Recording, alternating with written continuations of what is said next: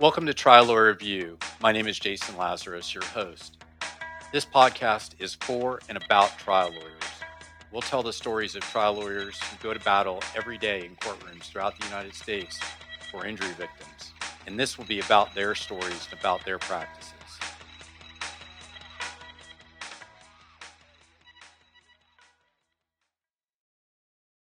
Hello, everyone. I'm Jason Lazarus, your host for Trial Lawyer Review. Thank you for tuning in today for another episode. Trial Lawyer Review is brought to you by Synergy Settlement Services. In full disclosure, I'm not a professional podcaster. My day job is Chief Executive Officer of Synergy.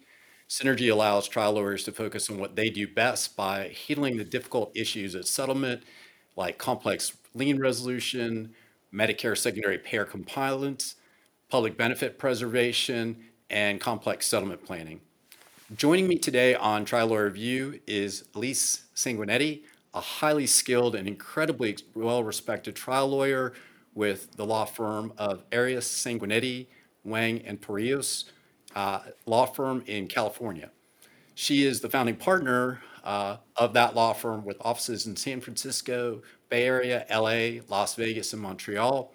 Her main focus of expertise is serious injury, wrongful death cases, civil appeals, and legal malpractice.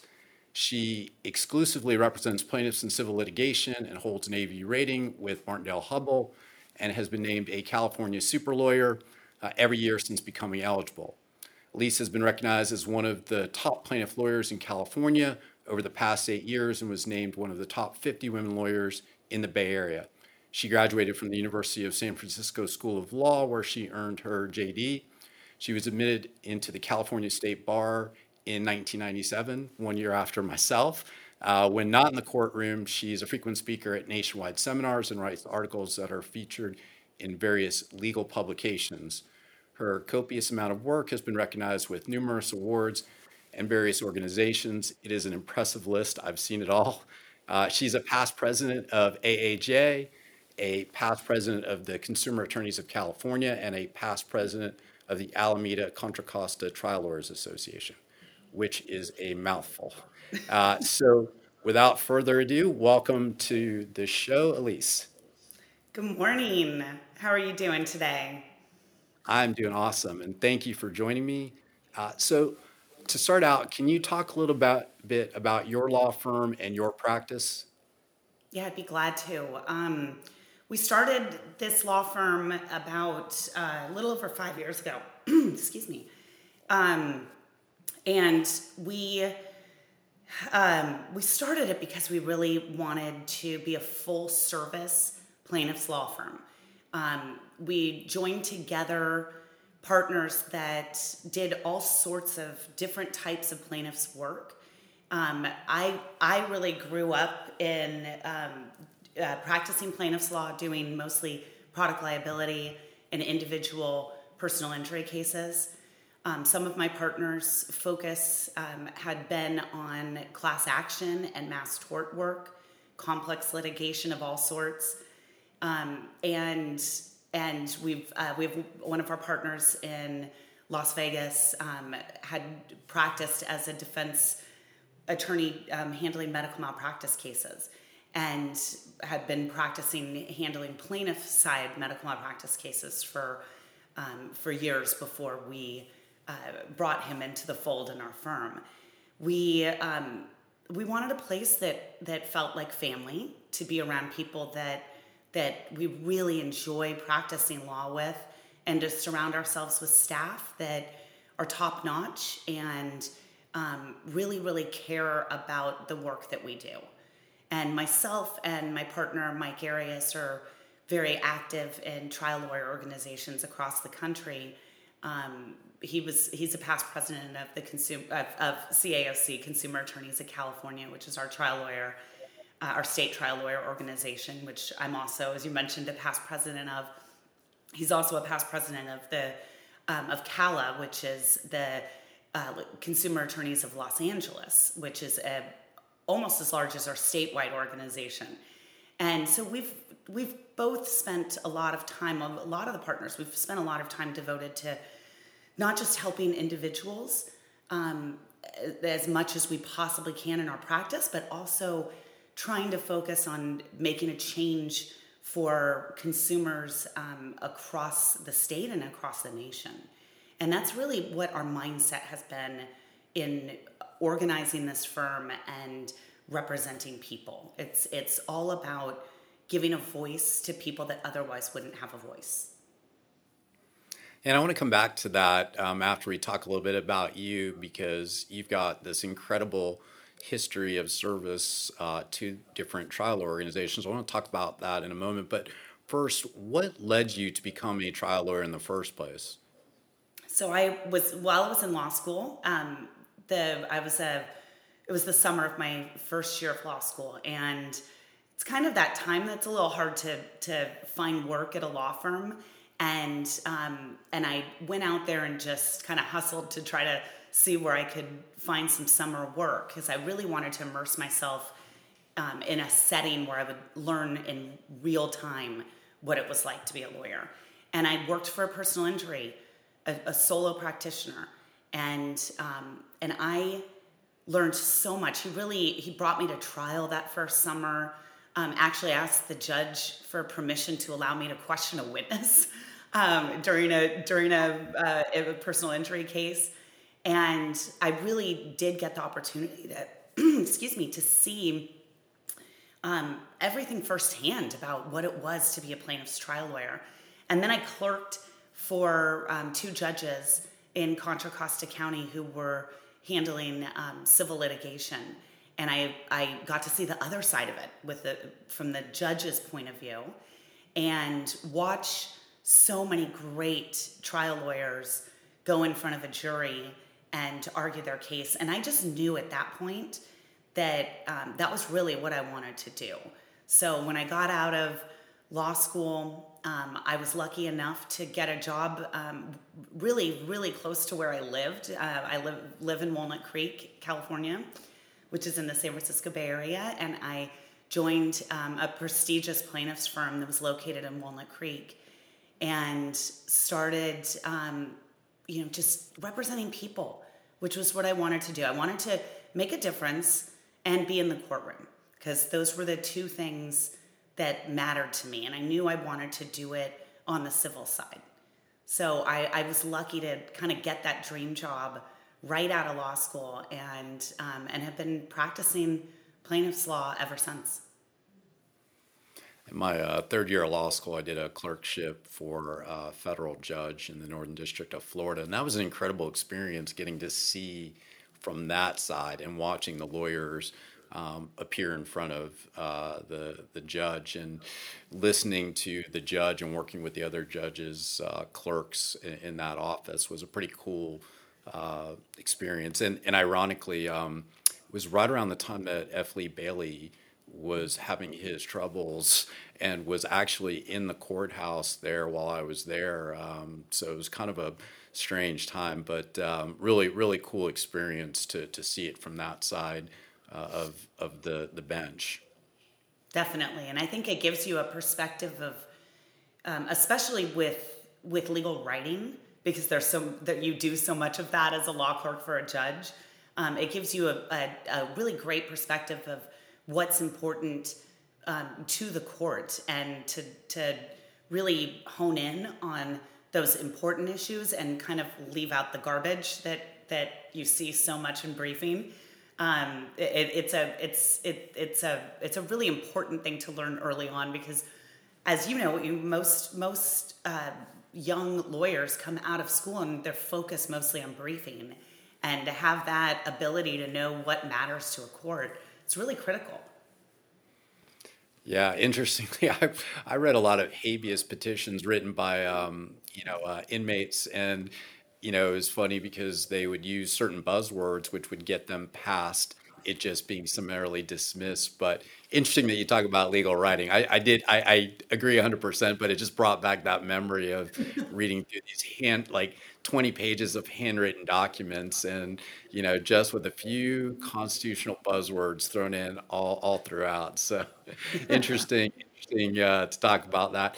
Can you talk a little bit about your experience as a young trial lawyer? I know you that's where you started getting very involved with AAJ, with the New Lawyers Division, but just curious about your experiences and whatever you want to talk about, whether it's just your experiences as a new lawyer or coupled with the New Lawyers Division. Sure. So on the work side of it, at the firm that I was at, the timing of me joining the law firm, which was Hinton and Alford at the time that I joined it, when I started, we were just beginning a 3-month, what turned into a 3-month trial involving a rollover accident where there were multiple deaths, and it was against one of the big car manufacturers. And because of the timing of me starting there, I was able to immediately get involved in preparing for that trial. So I really got thrown into the deep end right when I started on difficult legal concepts, and also got to really immerse myself in a really lengthy, complicated trial as soon as I began there. So I was so lucky because, so many young lawyers don't really get to be that involved in trial work. I've always been, every firm that I've been involved in has really been focused on actually being in the courtroom and actually trying cases, which was one of the reasons that it was very important to me from even a young age to kind of get to know other lawyers that did what we do, because I wanted to learn as much as I could. I didn't want to just kind of learn just from my immediate surroundings, but I started to realize how much you can learn from people in other jurisdictions, how they do things differently. And my partners, or senior partner at the time, Peter Hinton, was a board of governor for ATLA, for what was AAJ was formerly known as, and he encouraged me to come to a convention. And I went to my first real convention that I went to, that I traveled to, was in Atlanta. And I kind of remember it like it was yesterday, although it seems like a lifetime ago.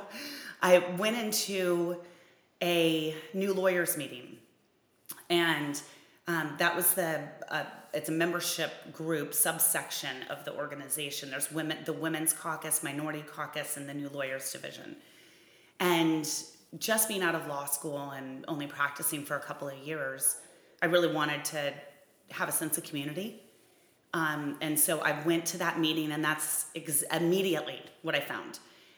There was lots of opportunity to get involved, and I saw that and volunteered for something, and was just really welcomed with open arms from all of the other new lawyers from across the country and the leadership in the New Lawyers Division.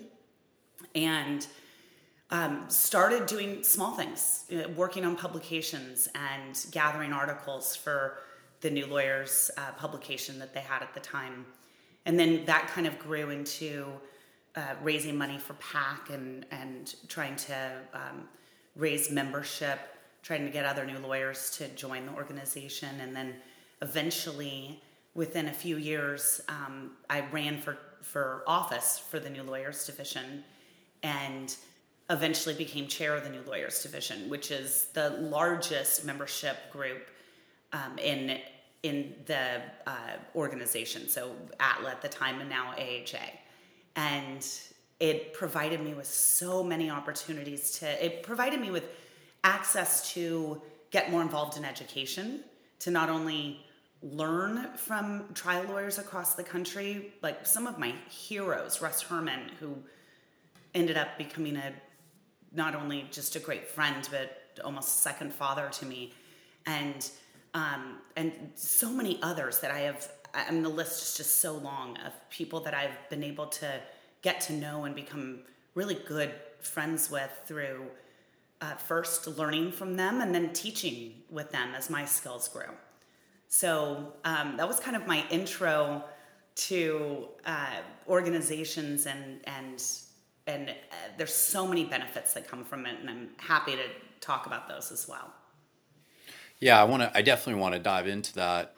But what is sounds like an incredible experience getting to walk into a very complex auto case, rollover case. Did you find any challenges when you entered the practice being a woman in what is generally a male-dominated type of practice? So, my law school class was just a little bit over 50% female.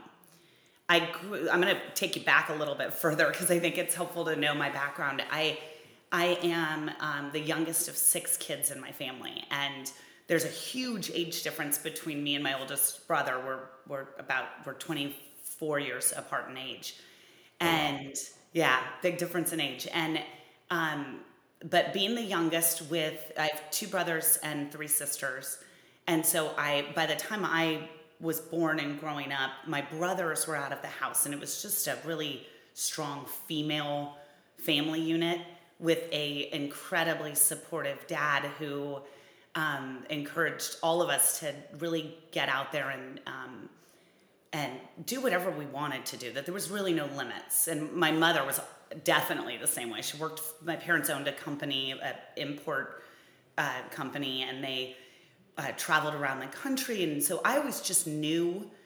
I knew I had no. I didn't feel that I ever had limits. I really, really believed that, and I still do. Um, and I grew up with such strong, dominant women in my family that everybody was just really goal driven. And when I went to law school, I had a really strong group of girlfriends where we just focused ourselves on our goals.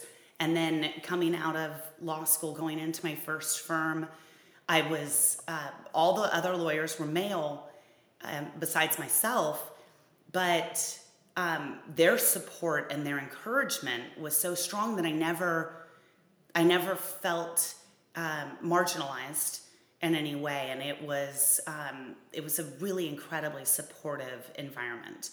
I think the first time that I kind of felt a gender bias in any way was more with interaction with opposing counsel. And Yeah. that started to come. It came a little bit with also bias against youth, and I'll call it inexperience, just assumptions made that you don't really know what you're doing when you walk into a deposition, or the old thing that you hear about. Walking into a deposition, being asked if you're the court reporter. I mean, I really honestly don't know a single female lawyer that hasn't happened to. It really honestly does happen. Being degraded a little bit during depositions with objections that are gender specific and targeted towards you. It happens, and it was jarring to me when it first began. But again, being undeterred in my goals and representing my clients the best I could, it never derailed me from what I knew I needed to accomplish. It didn't distract me whenever it did happen. I would stay focused on my deposition, on whatever I was in the middle of doing, if it was in trial, if it happened in trial or in court. Also would not get derailed, which was really important. But having those experiences really was important to me to be able to make sure that I was helping other young women as they were growing in the legal field. Because I didn't feel deterred, but I didn't want anyone else to feel deterred. And I wanted others to make sure that they didn't feel that they didn't have a place as a plaintiff's lawyer, as an advocate for others, because of a few bad apples. And so mentorship and forming bonds with other female trial lawyers, lunch groups, people that you could just, have conversations with about the specific hurdles that women trial lawyers have to face was really critical to me. And it's something that I still find incredibly important to do for others. Yeah, sign of a professional yourself, an accomplished professional. But one of the things that I hold very dear is this idea of professionalism in the practice of law. I actually have a law practice that's separate from Synergy, and I do some litigation with Medicaid liens here in Florida. And I always love when the judge will compliment both counsel on their professionalism and how everything was handled, because to me that's a really important part of that. It's sad to hear.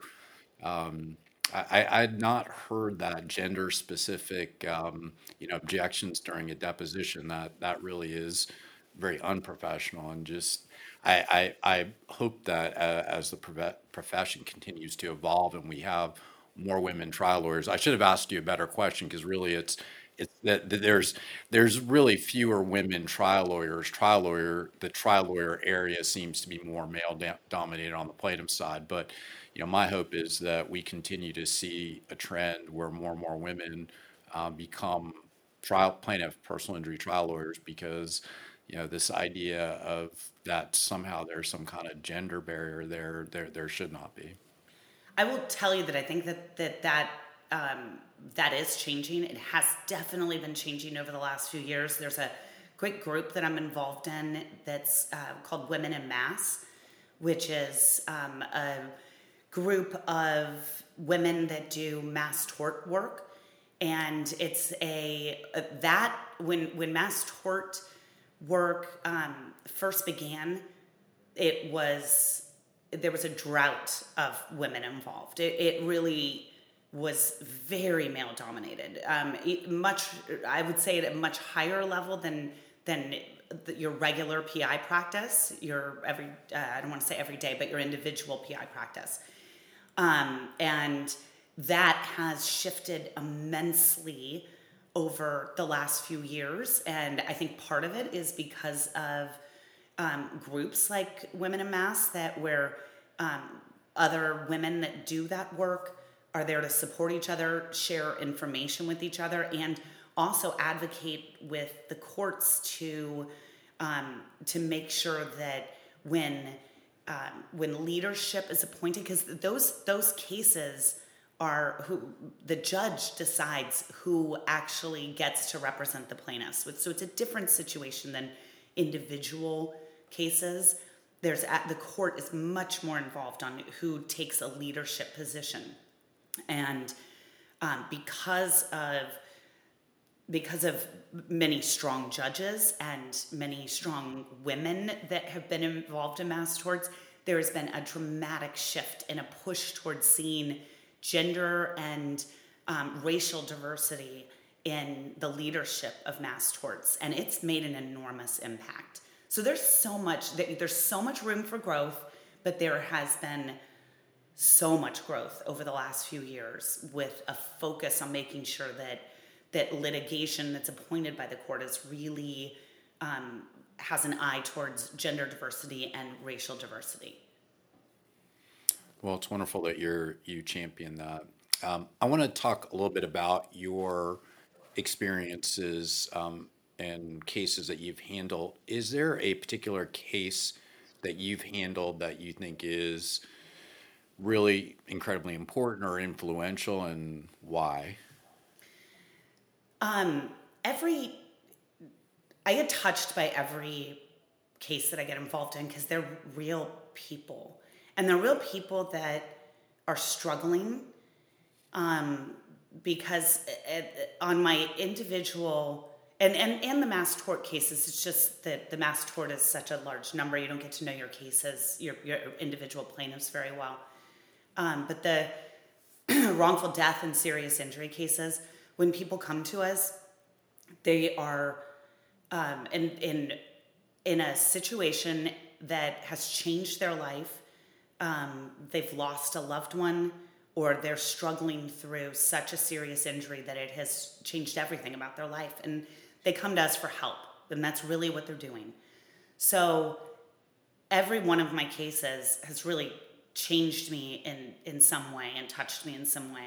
And I still stay in touch with so many of my clients. One area that I've been working on lately with my partner, Jamie Goldstein, that's been different for us over the last few years, and it's not an area that most trial lawyers get involved in, is working on cases representing people that have died in jails or prisons. And they tend, a lot of lawyers don't take the cases because they're very specific cases, they're violations of constitutional rights. They sometimes have a mix of medical malpractice in there as well. You're representing people that have been incarcerated, so there's a level of complexity and there's a bias against those that have been incarcerated. So there's a hurdle that even the most compassionate trial lawyer has a hard time getting past because of a concern of what a jury would do with the case, because you're representing somebody that had been incarcerated for one reason or another. But we have really championed this cause, representing family members of and sometimes inmates of incarcerated incarcerated individuals. And it's been something that has given us a different perspective on that type of case and the family members involved of who we're representing. You touched on something that is very near and dear to my heart, which is this idea of empathy and connecting with injury victims, what they've been through. One of the things that I do with our team at Synergy is every month highlight in a mission moment what the facts of the case were and how we contributed to helping that client in the end, because I want them to understand that when people come to us, it is a point in time where they've been through something pretty, awful. If they're needing our help, or they're needing a trial lawyer's help. And actually, I do in our onboarding with people, I talk about the accident I was involved in as a cyclist. I got hit by a car and had some pretty significant injuries as a result. And I try to put that in context for them. Not that my case is important, but just this idea anybody and everybody can have their life changed in an instant, and that's really the importance of what we do. And trial lawyers, the essence of what you guys do is work with people when they've suffered something really significant. And I'm just curious, how do you connect with clients empathetically with what they've been through, and then how do you disconnect so that you don't internalize it and have it eat you up, because some of the facts of cases just can be really brutal. I think the empathy comes with the type of person that becomes a trial lawyer to begin with. I know it in our firm, it's a belief down into our core. And when we are hiring people to join our firm, we call it our family, we spend a lot of time trying to find out whether or not the people that we're going to bring on board have that same core. Because it is so important to us that whoever, from our receptionist to our partners, that every person that is involved in our cases understands at their core what they're doing and why they're doing it, which is for our clients to help them and to understand that when things can get difficult with communication with clients, which it does sometimes because you can't always remain, excuse me, as in touch as some clients would prefer, or just there may just be misunderstandings in what's happening in a case, that your response always comes with a sense of empathy. So I think that we work really hard to try to find the right people to be a part of our firm, a part of our family, that feel the same way that we do. As far as disconnecting, I'm not sure that we ever really do disconnect. I think that there is something about helping so many people. You're working on a lot of very important cases that until we get to the point of trial or very close to trial, we're not totally immersed in one.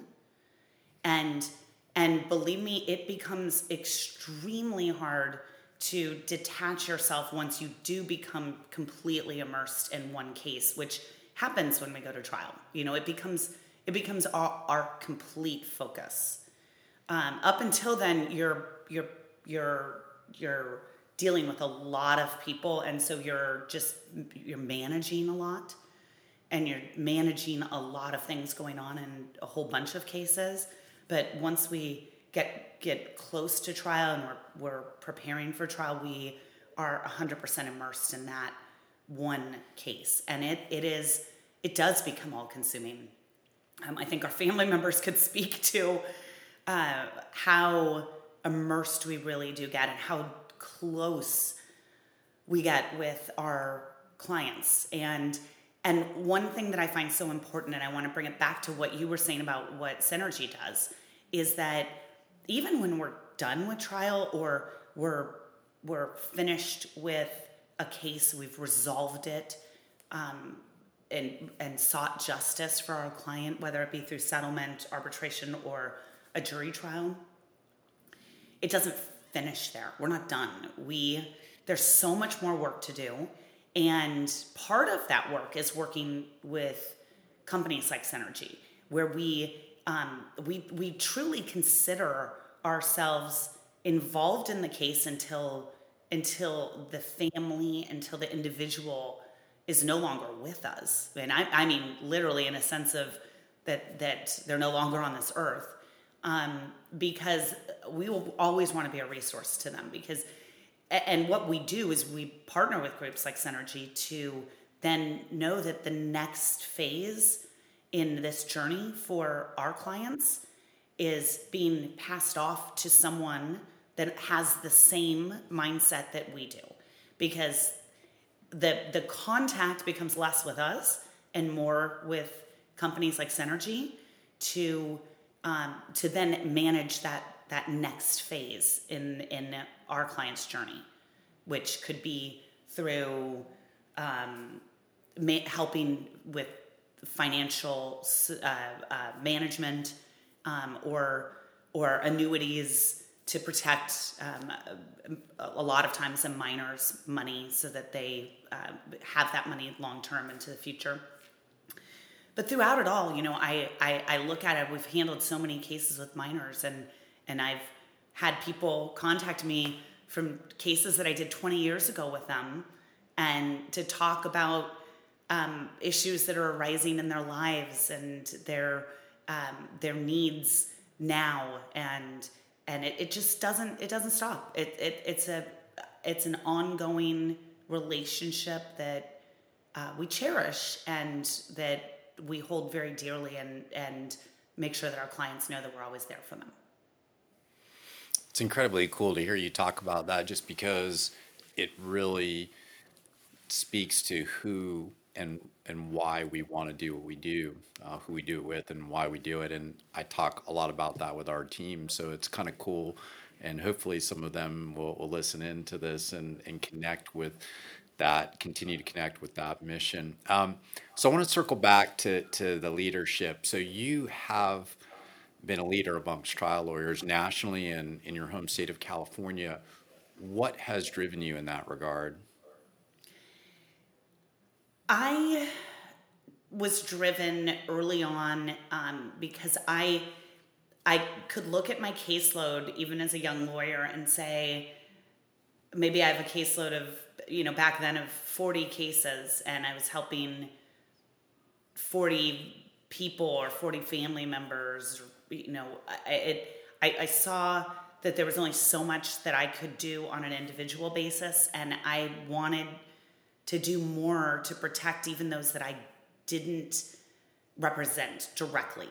That even if I wasn't the one that they hired to be their lawyer, I wanted to make a bigger impact. And what I saw happening, even back as this has been back since probably the 70s or earlier, that there has been attacks by corporations, those that we try to hold accountable for 40 years plus, 50 years plus, really, have tried to make changes through the legislature in California and throughout the country, really, and also in Congress in Washington, D.C., to protect themselves and protect themselves specifically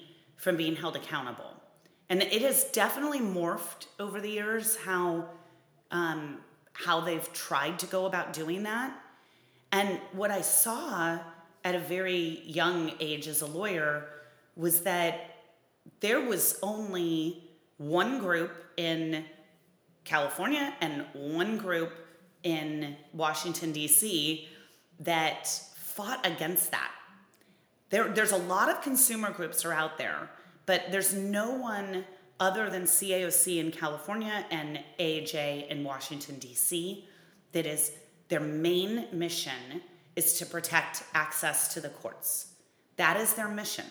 And many other groups that exist have other missions. But I was very concerned about what I was seeing, especially when I would get calls from people who were injured by medical malpractice in California. And I would review those cases and know that there had been a law that was passed back in the early 70s that limited access to the courts for people that were injured in medical malpractice cases. And when you have to talk to somebody and say, I know that this doctor or this hospital did something horrible to you, that the negligence is clear, but your case is capped at $250,000 and our fees are capped 20% or below, and that we will have to spend over $250,000 to try to seek justice for you, I cannot recommend that you move forward with a case against them. And when you have to do that over and over again, and you hear the disappointment and the lack of, you have to explain to somebody the lack of justice that they're able to receive. It changes you. It really does. And it changed me. And it made me say, we can't let this happen again. We have to do everything we can do to try to change what happened in California in the early 70s, but also to make sure that it doesn't happen in other areas of the law, and that people remain to be able to have this constitutional right to a trial by jury in a civil case and to hold people that harmed them accountable. And the way that I found best to do that was to work with CAOC, become an advocate for those that I represent and those even that I don't represent, and to do the same thing on a national basis. So is that why you feel that the trial lawyer associations are so important? Is that, or is there more to it? There's a lot actually. It's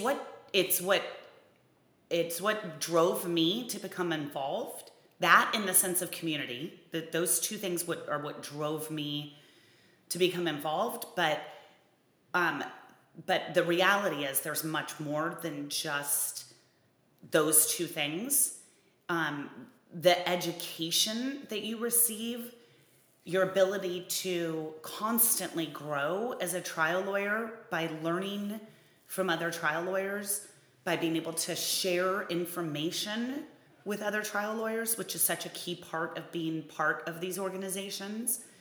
Not having to reinvent the wheel when you are becoming involved in a case, maybe a new type of case, or encountering a expert witness that others have successfully dealt with in the past. So the sharing of information, the education that you receive, obviously the sense of community, and the importance of the lobbying efforts both in California and or Sacramento and in Washington, D.C. are huge parts of why trial lawyer organizations are just so critical. I mean, they are what keeps our doors open. They truly do keep the doors open, and that not only our office doors open, but the courthouse doors open. Courthouse. Yeah. And there's nothing that honestly signifies that more than looking at what happened during the pandemic.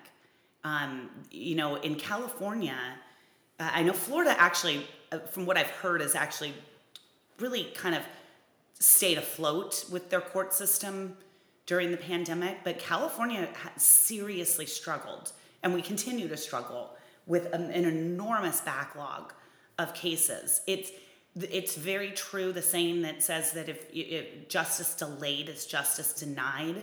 Our clients, if they die during while the case is pending, the case goes away, and that person that caused their death, a company often that caused their death, is not going to be held accountable for it. And so we have to remain diligent about getting our cases through the court system. And when the pandemic hit, our courts were not prepared for this crisis situation. We unlike Florida, who has dealt with a lot of emergency situations with hurricanes and other situations where the court itself may not be open, they can still function. California hasn't really dealt with an emergency plan as well as some other states have. And so in most counties, things just completely shut down. And if it wasn't for organizations like CAOC, who got out there and worked with our judicial council and our chief of our Supreme Court, who oversees all of the courts in California, they came up together with an emergency plan to very quickly to address things like allowing for remote depositions, allowing for remote appearances, actually mandating it so that the courts could not deny us the ability to appear in court remotely. Having some courts think outside the box and allow us to do things like Zoom jury trials, which I was involved in one of the few Zoom jury trials last year. But that without CAOC's efforts, I don't know that we could have gotten to that point of making sure that we were addressing access to the courts during a pandemic, which none of us anticipated we would need to do. So I want to transition with the time that we have left, talk a little bit about the business or practice of law.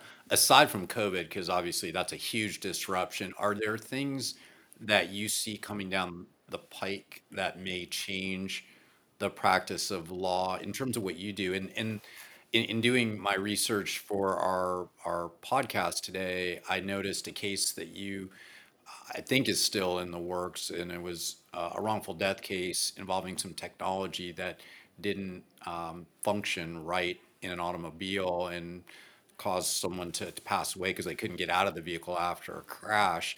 And it just brought to my mind, this idea of, hey, we may be 10, 20 years from now in driverless cars, but this technology could still, cause injuries and death. And how does that change the landscape of what it looks like today?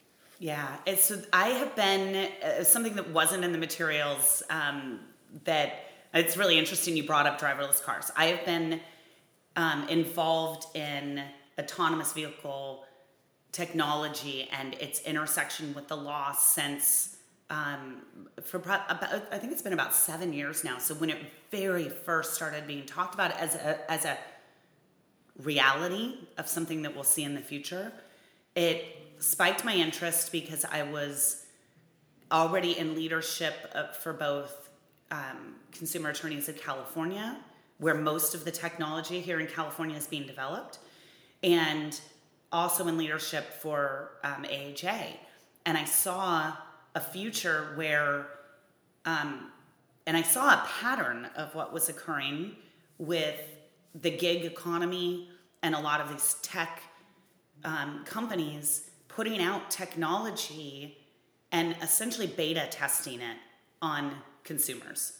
But at the same time, what they were doing was writing in forced arbitration into all of their contracts with these consumers. So essentially, the trend became, well, Uber's a great example. Uber didn't wait for permission or regulation and the state of California to tell them, go out and start your business, and here's how you should do it. You're a common carrier, like a taxi. Instead, they started putting the technology out on the road, and the state of California had to catch up with them. Because they said, we're not a taxi service, we're a technology company. We're just going to put this tech out there, and you have to tell us that we have to be regulated. The same is becoming true with autonomous vehicles. And the Tesla's autonomous vehicle software or capabilities that they're putting in their cars. There was just an article that came out a couple of days ago about how NHTSA, which is the federal regulation agency that oversees highway and transportation, that they have warned that the technology that Tesla is selling currently in their vehicles to allow for autonomous driving from start to finish, point to point, completely autonomous, is essentially just being tested by the people that are purchasing it. Like that, the technology has not been approved, and that the federal government has not set regulations related to it. The technology is just putting out there. So you put a combination of potentially very dangerous technology out on the road, and I want to say that I'm an advocate for safety. That in my core, that's what I am.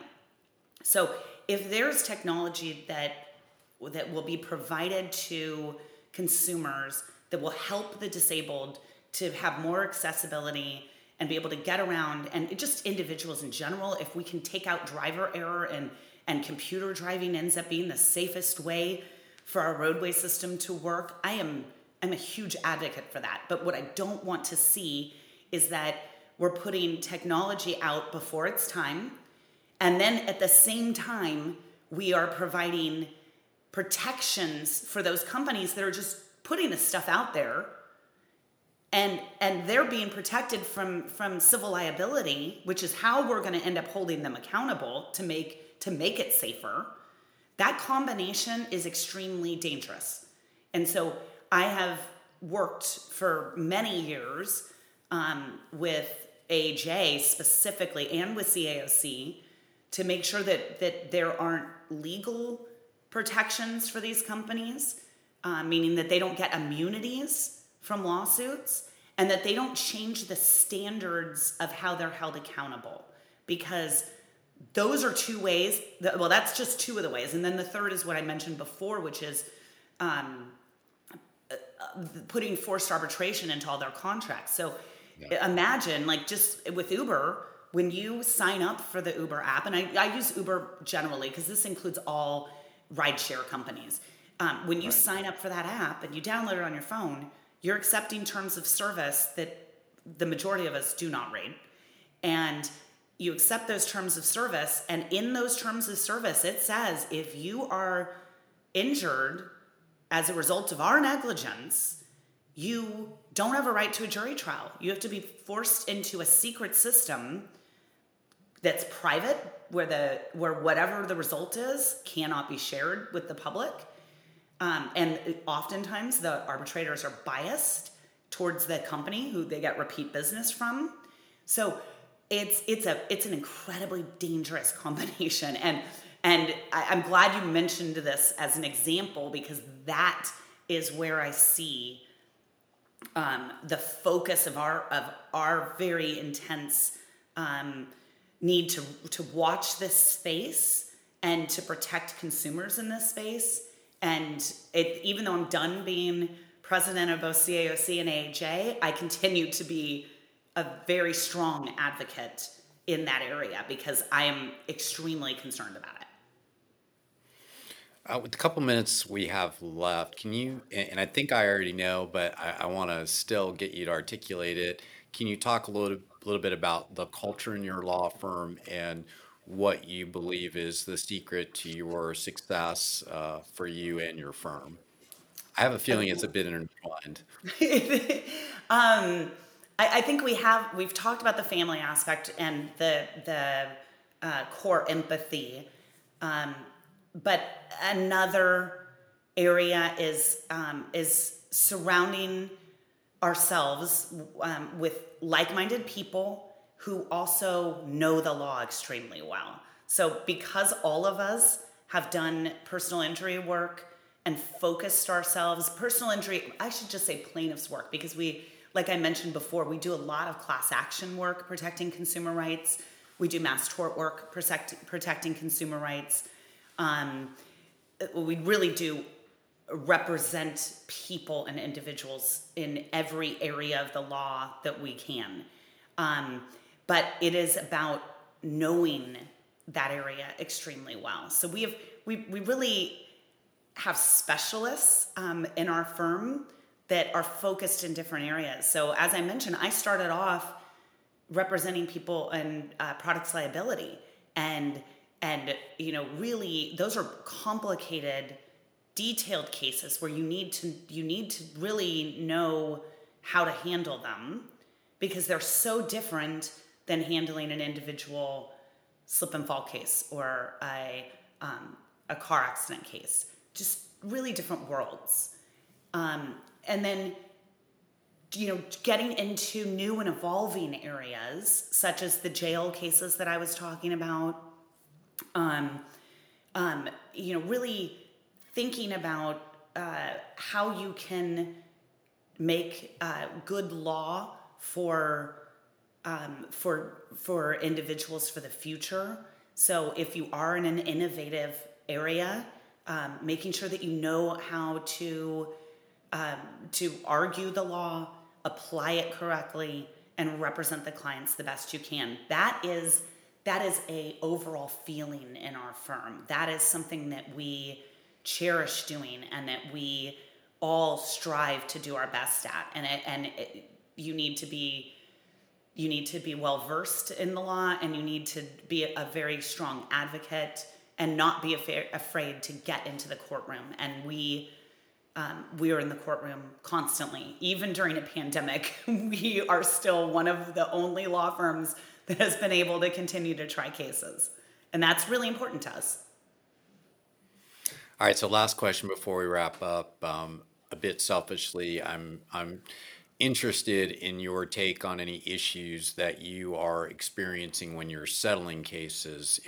As a lawyer, I'm on the FJA listserv and some of the AHA listservs, and I see a lot of questions about Medicare and lien resolution issues, but I'm curious if you've seen any particular issues that you find increasingly difficult or more complex as part of your practice when you're resolving cases. Liens, the issue of liens is an ever evolving area. We're watching, and I know that Synergy is involved in this as well. And you mentioned that you do Medicare in your own practice. Watching the changes of the rules related to Medicare and Medicare set-asides, which we've been sitting waiting to see what change might occur in that area for a long time. AHA's been heavily involved in trying to protect individuals from protect their money and protect their justice for the future, and that's an area that is, because it's kind of teetering at the moment. We don't know exactly which way it's going to go. That is complicated, and not everyone is as versed in it as you are, and we often encounter I'll call it at best misunderstandings with opposing counsel about how that area of the law currently stands. So that's a big challenge. Another challenge that we're facing, even more so during the pandemic right now, is with representing minors. Every case involving a minor needs court approval.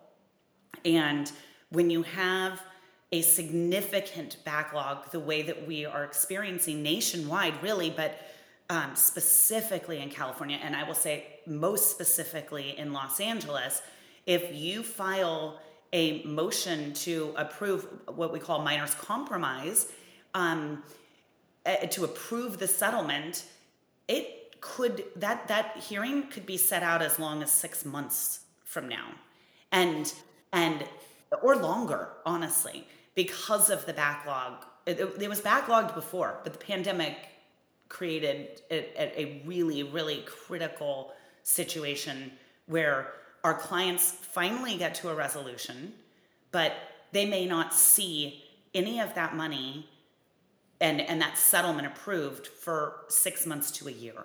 That is wrong, and we're trying to deal with that. I know Consumer Attorneys of California is trying to deal with that, but it's a reality we're dealing with right now. So there's a lot of hurdles. Once a case, we were talking earlier about this, once a case is finished, that doesn't mean you're done. And when I say finished, once you have a resolution with opposing counsel, with the defendant, there's so much work that still needs to continue, and those hurdles are changing, and it's very important for everybody to really kind of stay on top of it and do what you can do to make sure you continue to protect your client. Yeah, we call it the case after the case. Thankfully, here in Florida, the minor settlements seem to be moving through the system, fairly quickly with Zoom hearings and being approved. That's a problem that the California has not been able to get their system straight to at least, provide a mechanism to get those things approved so that you don't have them sitting and waiting for 6 months. That's a very long period of time. I was just going to say, in California, every county is very different. We have a lot of counties, and some are, and they're all individual. Each court system is very different.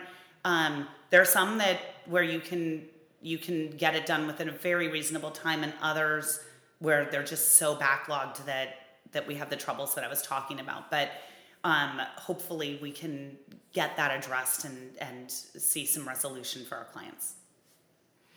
So if anyone listening wants to get in contact with you and refer you a case, how's the best way to get in touch with you? Yeah, the best way to reach out to me is through email. That's my first name. It's Elise at AS as in Sam, WT as in Tom, lawyers.com. And I'm always happy to help people for any questions that they have on any of these areas of the law, whether it be related to California or not related to California, but I take calls daily from people just asking for information on a particular topic or help with a California issue, and I've consider it part of my practice to help other trial lawyers. So I want to encourage your listeners to reach out to me if they think that I can help in any way, because I'm happy to do that. Well, I'm very thankful that you took the time out of your day to be on the podcast today. And to our viewers, we'll see you next time on Trial Lawyer Review.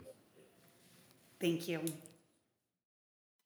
Thanks for tuning in to Trial Lawyer Review. You can find more at triallawyerreview.com and look for more episodes and more content coming in the future.